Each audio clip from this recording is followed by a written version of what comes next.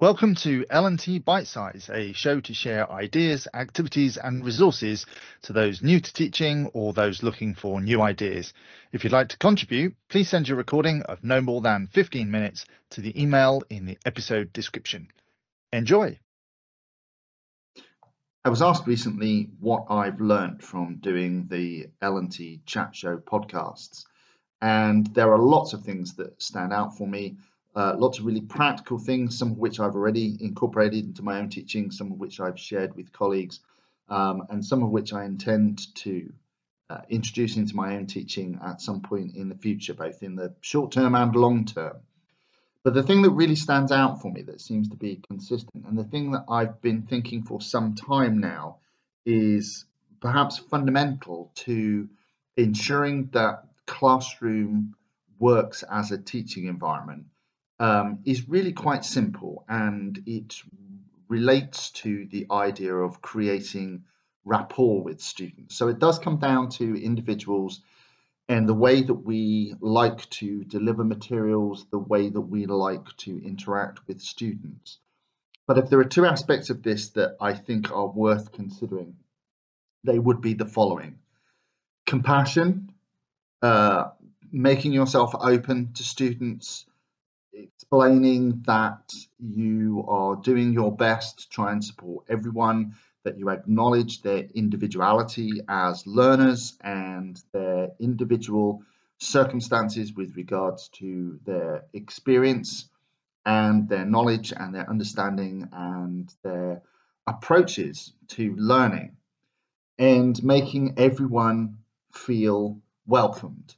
And that obviously is what underpins the whole idea of equity, diversity, and inclusiveness, so that we make sure that every student feels that they are being treated as an individual and that they aren't just a number, because particularly in larger universities, especially where you have larger cohorts, that can sometimes be the case. And anyone who's read anything about student experiences over the last 10, 15, 20 years would know that many students feel a sense of isolation or disconnectedness, not just with their classmates, but perhaps with the world around them, given that for many of them, they're having to move into a very, very different environment.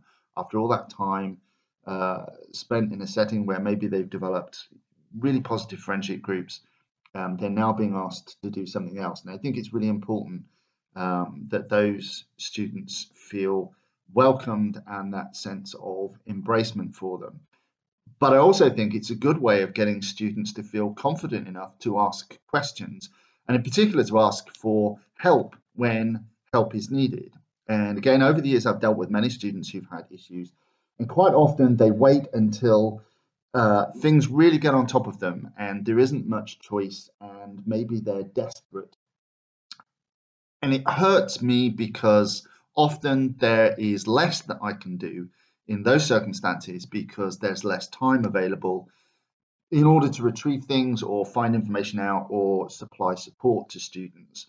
So I think giving students an environment that encourages them to feel able to ask questions or to ask for support is particularly important. And I think some of that then comes down to my second point, which is with regards to empathy. I always explain to students that I was not a very good student. I did not manage my time well. I tended to leave everything to the last minute. And that has colored much of my approach because I don't want my students necessarily to end up in that situation. So much of what I do is intended to support and help them in terms of managing their time better and in terms of being better prepared for their assessments. So hence a lot of the dialogic work that goes on in class, a lot of the peer learning that goes on in class, a lot of the focus on the assessment, formative assessments when and where that's possible, and in various different guises in order to provide feedback that can then actually be used as feed forward for their final assessments. And as I say to them on a regular basis, this is about building their confidence. And I guess that's the other thing that I really wanted to say, and that I've drawn from the podcasts and that I've been thinking about for a long time, that much of what we do with students is about building confidence as much as it's about helping them to understand a particular subject or discipline. So I'll leave that with you.